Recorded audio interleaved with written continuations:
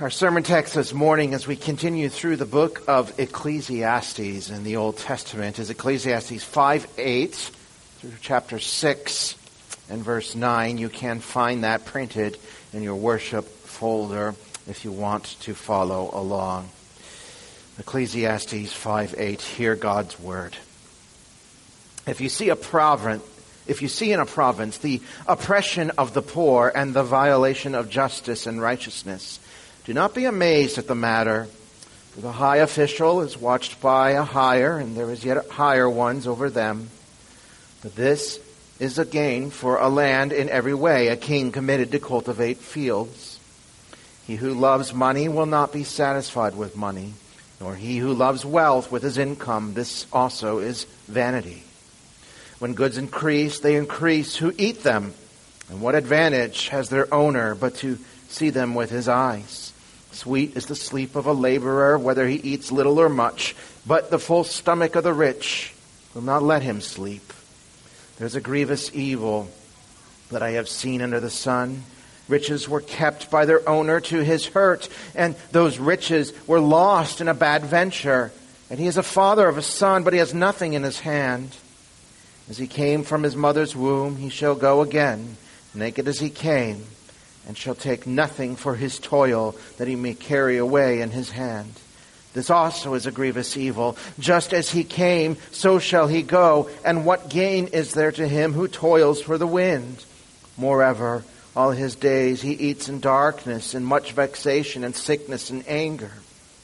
Behold, what I have seen to be good and fitting is to eat and drink and find enjoyment in all the toil which one toils under the sun for the few days of his life that God has given him. For this is his lot. Everyone also to whom God has given wealth and possessions and power to enjoy them and to accept his lot and rejoice in his toil, this is the gift of God. For he will not much remember the days of his life, because God keeps him occupied with joy in his heart. There is an evil that I have seen under the sun, and it lies heavy on mankind, a man to whom God gives wealth, possessions, and honor, so that he lacks nothing of all that he desires, yet God has not given him the power to enjoy them, but a stranger enjoys them. This is vanity. It is a grievous evil.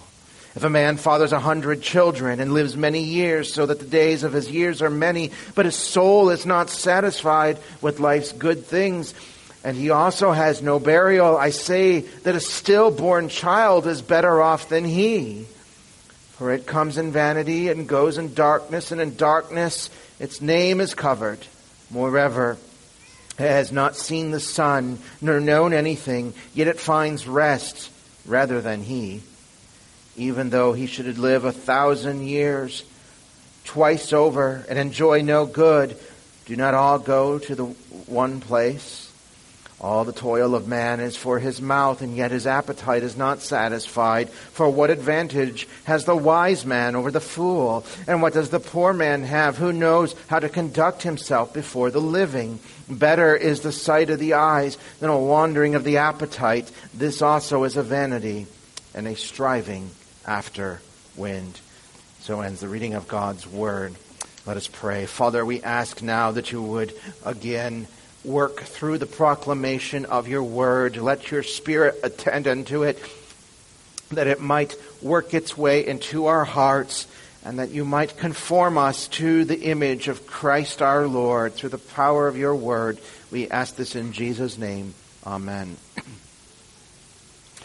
As Jesus was teaching his disciples during his earthly ministry in regards to his kingdom that he was building, he said this in Matthew 6, "Do not lay up for yourselves treasures on earth where moth and rust destroy and where thieves break in and steal, but lay up for yourselves treasures in heaven where neither moth nor rust destroys and where thieves do not break in and steal. For where your treasure is, there your heart will be also." And by tying together this matter of treasure, what we treasure, and the heart, Jesus is getting at the point of wanting us to see that what we pursue in this life, what we treasure the most, is a reflection of who we are. Are we a child of God, redeemed through the grace of God, through faith alone in Christ? Do we treasure Him above all other things, or do we treasure something else? How we view our earthly possessions, our money, our wealth, or the lack of them, is a heart matter. It is a worship matter. Which is why Jesus, in the Sermon on the Mount, in that same text, says you cannot serve God and money. Now Solomon, the preacher king, the author of Ecclesiastes, takes us into a deep dive into that reality, into that truth in this text. As he is meditating and reflecting upon life under the sun, life in this world, he gazes into the treasure trove of human hearts and how they understand and interact with earthly riches and wealth and possessions, money. He knows, after all, that as humans, we crave wealth and money. We are always searching for more as humans. No matter where we are in our life, rich or poor, we want more. And even some in the church cater to that craving of the human heart to gain possessions and wealth, and they've manufactured another gospel. It is not the gospel. It does not save. It is a false gospel. And you will hear preachers telling people that they can have health and wealth if they simply have enough faith and send them some sort of seed money to some particular ministry, and God will bless them with a Cadillac and a nice house and a beautiful life and everything they ever wanted. And people flock to those kind of churches. Why is that?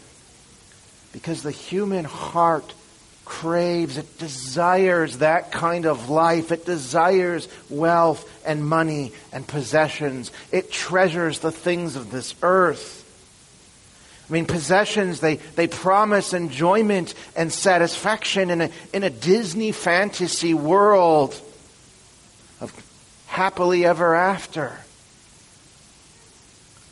But as Solomon, the preacher king, gazes into that treasure trove of the human heart that craves wealth, he doesn't find a world of happiness, a carefree wonder of Disney fantasy, but he sees darkness and danger, misery and death. Now, as we start to look into this text, I'm going to, hopefully not bore you with technicalities, but lift the hood off for a moment on how we need to understand this passage being arranged, because I think it's going to help us see the main idea that Solomon is trying to take us to. You see, Ecclesiastes 5:8 through 6:9 are arranged in what is called a chiasm. That is an ancient literary device where it takes corresponding thoughts that are far apart from each other and brings them together to a point in the middle of the text. So it looks like the Greek letter chi or our English letter X.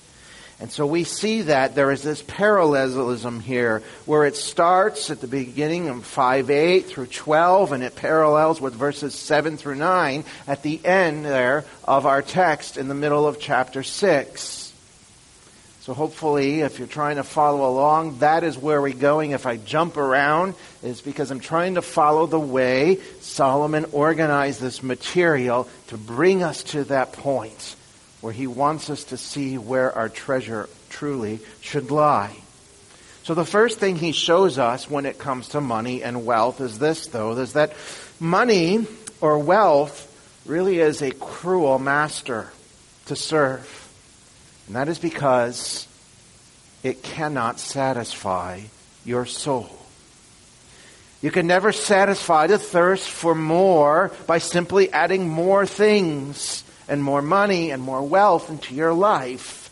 Now that isn't to say that wealth has no advantage. It does.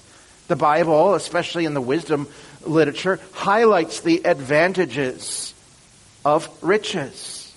So wealth, money, possessions, they are not the problem in and of themselves. It is okay to have those. It is not a bad thing. But it is the love of money that is the problem. Being rich is not a sin, but loving riches more than loving God certainly is.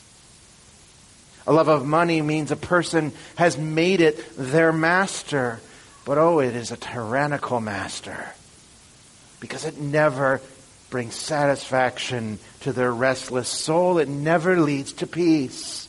It only leads to the tyranny of covetousness.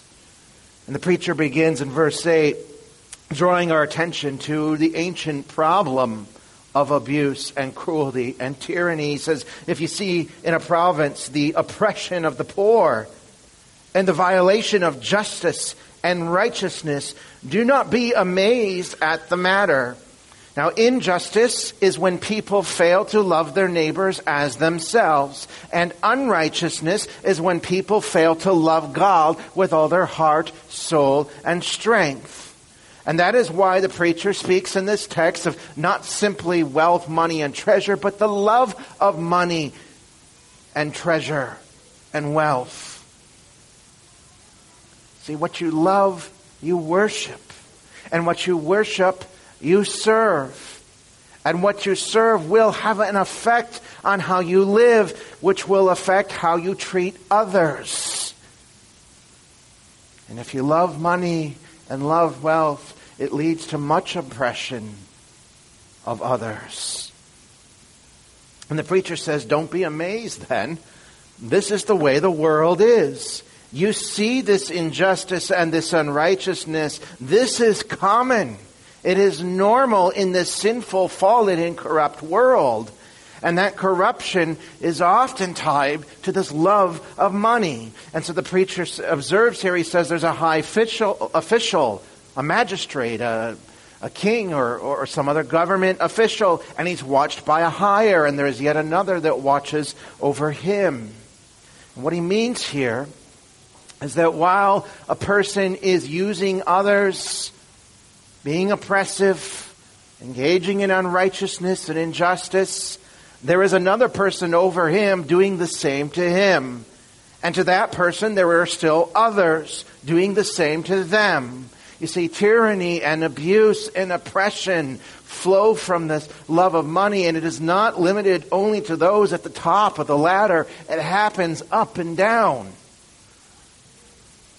The preacher says in verse 9, this is a gain for a land in every way, a king committed to cultivate fields. This is a really difficult text to actually translate from Hebrew, and if you have different English versions, you might see it expressed slightly differently as we try to wrestle with that Hebrew language and put it in a way that we can understand as English speakers. But this here is not a positive statement. That's what you need to know. It is a negative one. The point here, when he says this is a gain for land, he's simply saying this is the way of life. This is the way economies work. This is normal, the profit of a land. A king will be committed to cultivating fields, not necessarily for the good of others, but for the good of himself. He's pursuing more and gaining more and more and adding to his own wealth. Kings want more, so they plant fields for themselves, fields that they will often take from others, and that is how the economy of their kingdom functions. In other words, everyone wants to get ahead of another, and so they push and they shove in this tyrannical spiral to get what their hearts desire, the unlimited riches.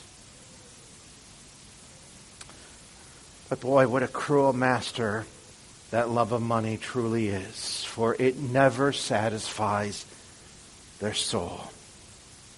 You always need to cultivate another field, make another dollar, gain another coin, because no amount of money can fill that God-shaped hole in the heart of every human that He alone can fill.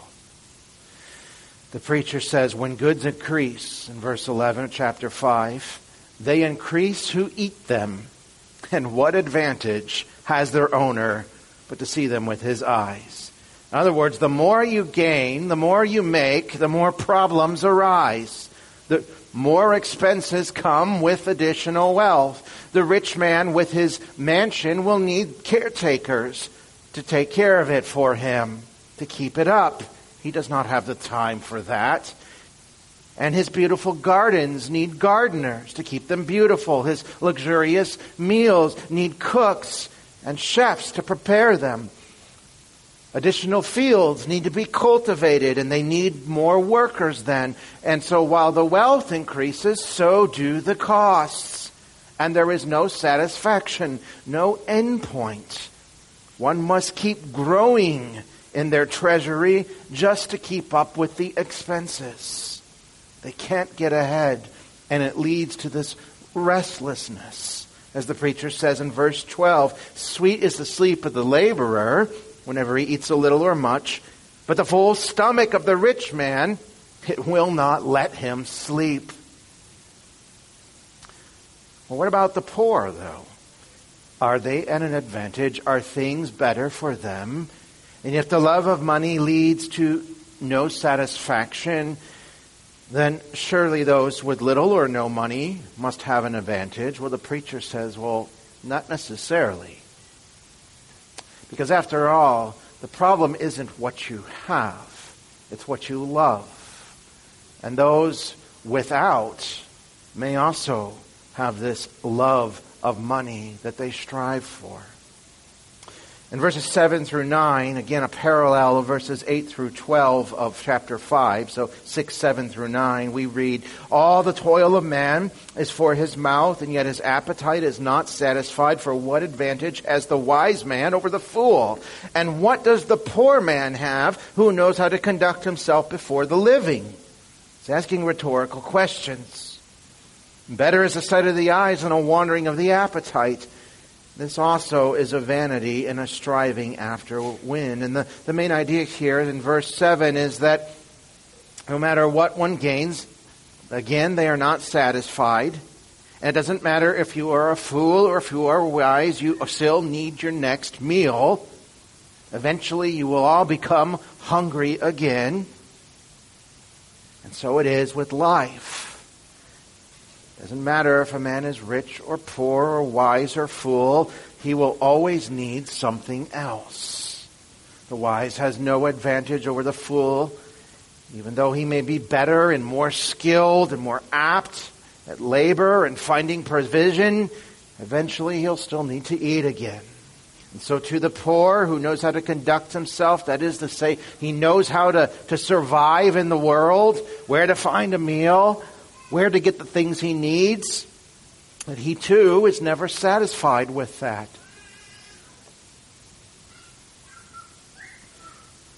So the wealthy king is not satisfied with more wealth, and the poor is not satisfied when his basic needs are met by those things. And so they always desire more. They want more. And that leads them into this tyranny of the love of money.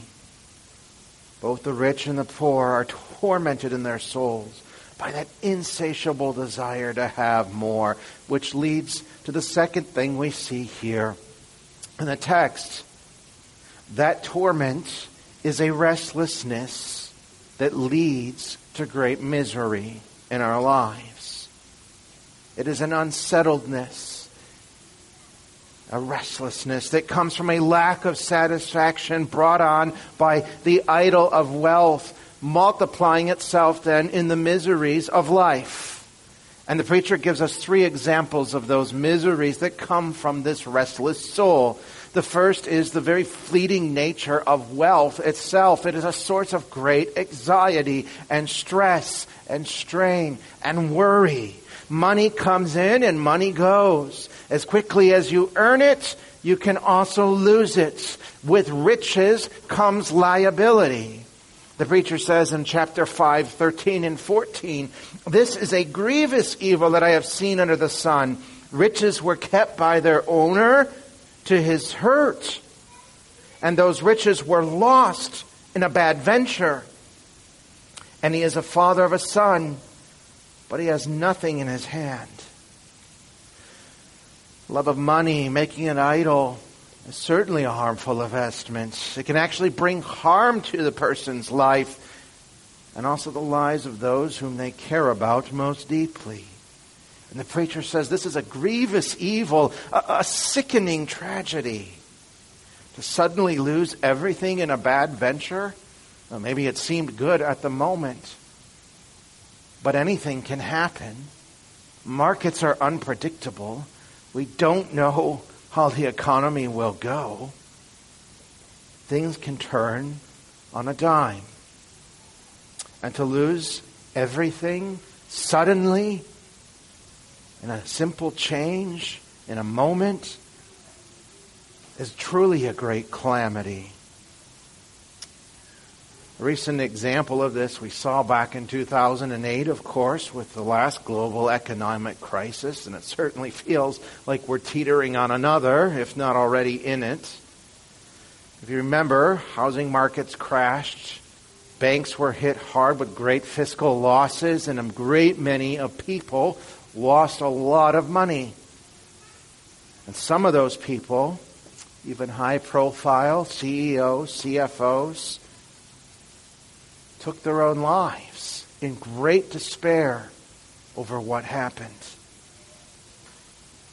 And it is that fleeting nature of money, the unpredictability of it, that leads to it being a cruel master. There is always anxiety and fretting over the future when you love money more than loving God. The second misery, though, that comes from this restlessness in our soul has to do with the end of our life, and that is that anything we gain, we cannot keep. Death is the end of all our earthly treasures. The preacher again turns our attention to the reality of the grave in 15 and 16 of chapter 5. He speaks of the wealthy man. He says, as he came from his mother's womb, he shall go again, naked as he came, and shall take nothing for his toil, that he may carry away in his hands. Just as he came, so shall he go. And what gain is there to him who toils for the wind? You brought nothing into this world, and you take nothing out of it. All the toil, all the work, all the time, the energy put into building up a person's wealth, it is only temporal. You only have it in this life. In Luke 12, Jesus tells a parable of a wealthy man who continued to grow in his riches, so much so that he had to keep building bigger barns to hoard all that he had. And the rich man said to himself, "Soul, you have ample goods laid up for many years. Relax, eat, drink, be merry." But he hadn't thought about the end of his life. He did not regard that specter of death that hung over him, his own mortality.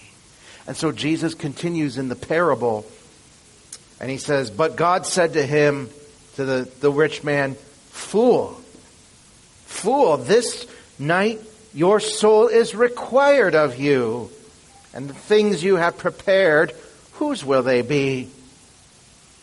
So is the one," says Jesus, "who lays up treasure for himself and is not rich toward God."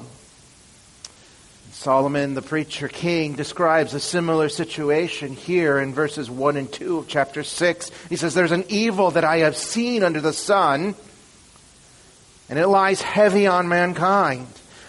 A man to whom God gives wealth, possessions, and honor so that he lacks nothing of all that he desires, yet God does not give him the power to enjoy them, but a stranger enjoys them. This is a vanity. It is a grievous evil, a sickening calamity."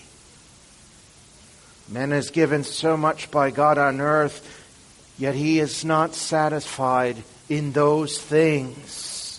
And then comes death, and another, not him, enjoys all that he earned, because you cannot take the treasures of this earth with you. In the end, they're just earthly treasures. And if that is the case, it leads one to ask the question then, as they approach this idea of money and wealth from this under the sun, this earthly perspective, well then what's the point? What's the point of living? Which is the third misery of life that comes when one makes money their God, and that is joylessness, an inability to enjoy the things God does give you.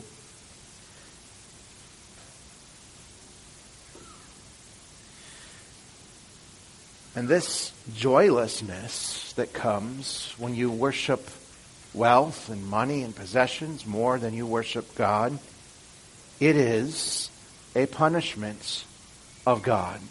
It is a consequence of not turning to Him.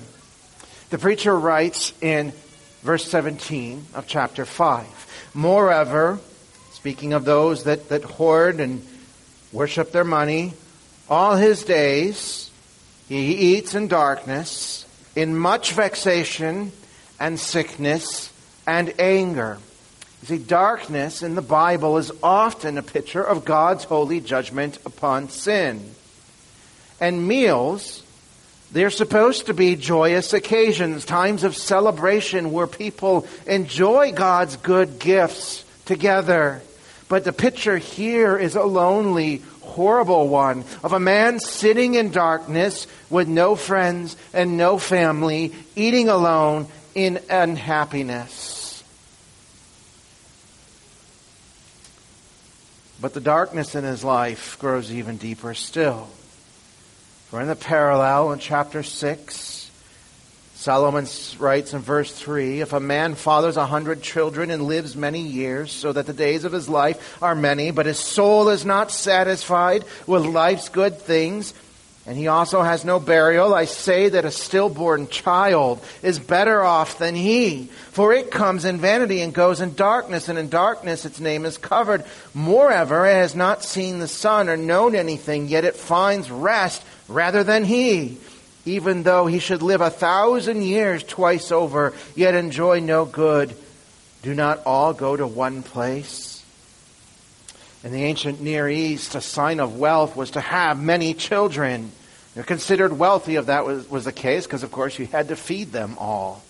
You needed the possessions, the wealth to be able to do so. But such a man, if he is not satisfied, if he does not enjoy this life, he is no better than a stillborn child. Better yet, the stillborn child does not suffer that lack of satisfaction that this man suffers in a life with no enjoyment at all. Because a life without enjoyment isn't a life. It is a wasted life, a miscarriage of life, to not enjoy it. And the one who has everything but no joy has nothing. So what a terrible consequence of trying to fill the restlessness of the soul with money and wealth, earthly treasures, no joy, no peace, not even enjoyment of those things that you have, those simple gifts of God. Instead, there is anxiety and fear and hopelessness. And above all, that constant and gaping hole in the heart that is still there. And you keep shoveling things into it, but it is never full, never satisfied. Such is a wasted life. And it leads to restlessness and misery. But here's the sobering reality of this, is that one, as we've already seen, doesn't have to be wealthy to experience this kind of misery. Because the world is full of men and women in all walks of life, those who have much and those who have little, the rich and the poor, and they are all mulling about trying to fill that hole with earthly treasure. Like dragons and fantasy stories, they try to get more and get more. You see, what this passage is really about is worship. Last week, the preacher gave us some clear imperatives when it came to worshiping God. We're to worship Him reverently That is in fear as He prescribes according to His word, not irreverently in the way that we want. But the problem here in this text isn't worshiping God the wrong way. Rather, it's not worshiping God at all. The love of money is pure idolatry. And no wonder then the consequence of that sin is lonely darkness pouring from this unsatisfied heart and restless soul. Because the treasures of this earth, they weren't meant to satisfy that craving, that longing in our hearts.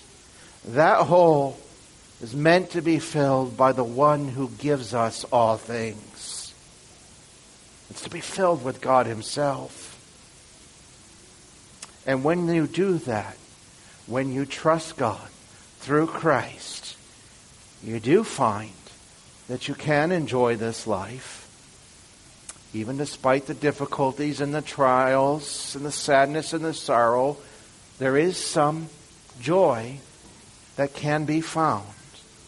Now, in this world, it might be a small glimpse, a small ray of light, but it is there. Because as we'll see, it is pointing to something far bigger that is yours. The preacher wants us to get to the place in this text where we treasure God by trusting Him and find our enjoyment for both life now and for all eternity.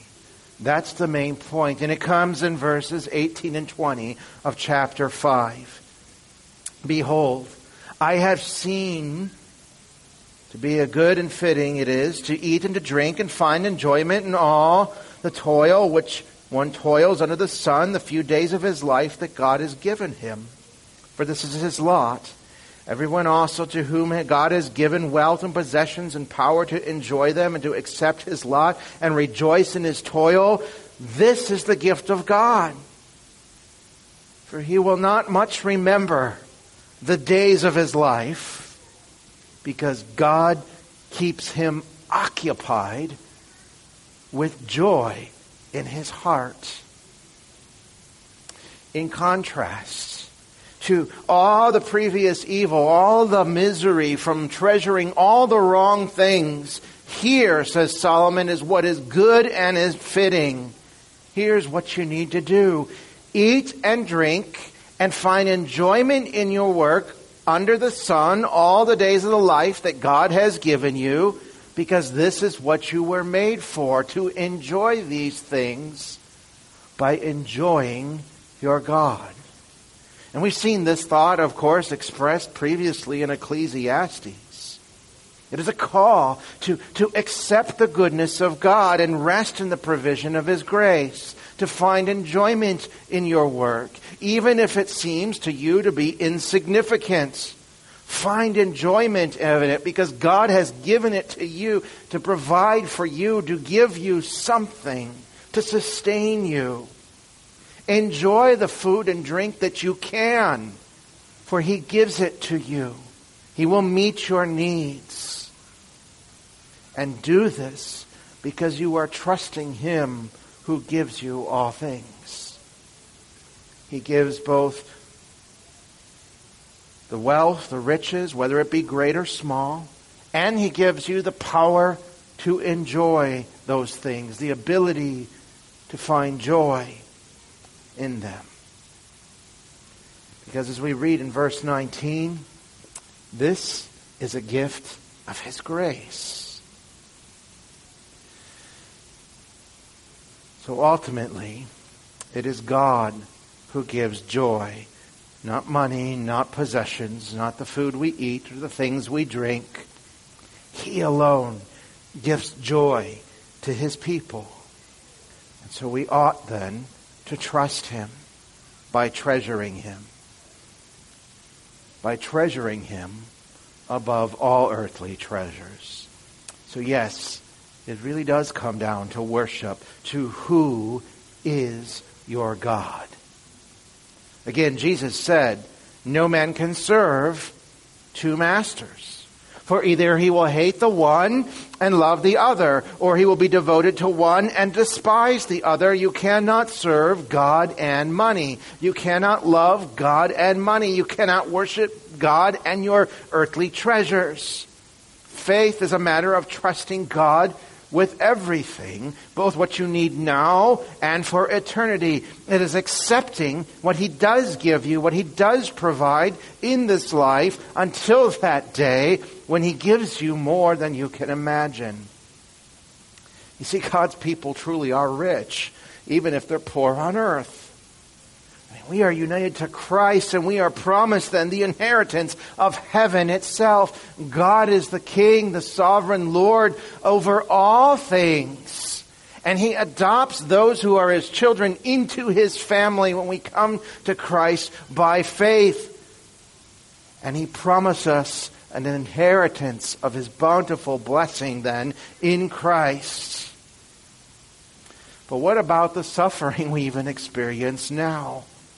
What about that injustice and that unrighteousness that Solomon talked about that we experience in this life as a result of people worshiping the wrong God and loving money more than loving God? Well, as I said, verse 20 is at the very heart of this passage, and is there that we find an answer to that. Speaking to those who treasure God more than earthly treasure, he says that those people will not much remember the days of his life because God keeps him occupied with joy in his heart.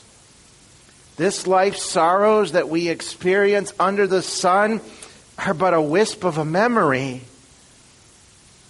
and they will soon be forgotten on that day when our faith is rewarded by the sight of Christ our Lord. You know, good times, they have a way of making you forget about the bad times, right? They do. And we enjoy those moments that we celebrate together. Imagine then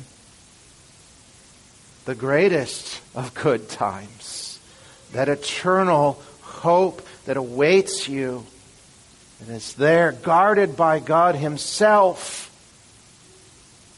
For you are his treasure. That, a moment in eternity, or a time in eternity with him, will erase all the sorrowful moments of this life. And so we taste a little grace now, but we'll drink of its abundance at the table of our King for all eternity then. So enjoy what you can in life under the sun. But don't treasure your riches more than you treasure God. Treasure God and not your money. Treasure God by trusting Christ with all that you have. And you will find satisfaction and joy for your restless soul. Let us pray. Father in heaven, we thank you for your word once again. We're thankful for what it teaches us and the goodness that is there in Christ Jesus our Lord. And so, Father, we ask then that you would instill this truth upon our hearts, that we must treasure you above all things, that you would aid us by your Spirit to grow in our faith, to commit ourselves all the more to the promises that you have made to us, so that we might taste of that great inheritance on the day Christ our King returns. We ask this in Jesus' name. Amen.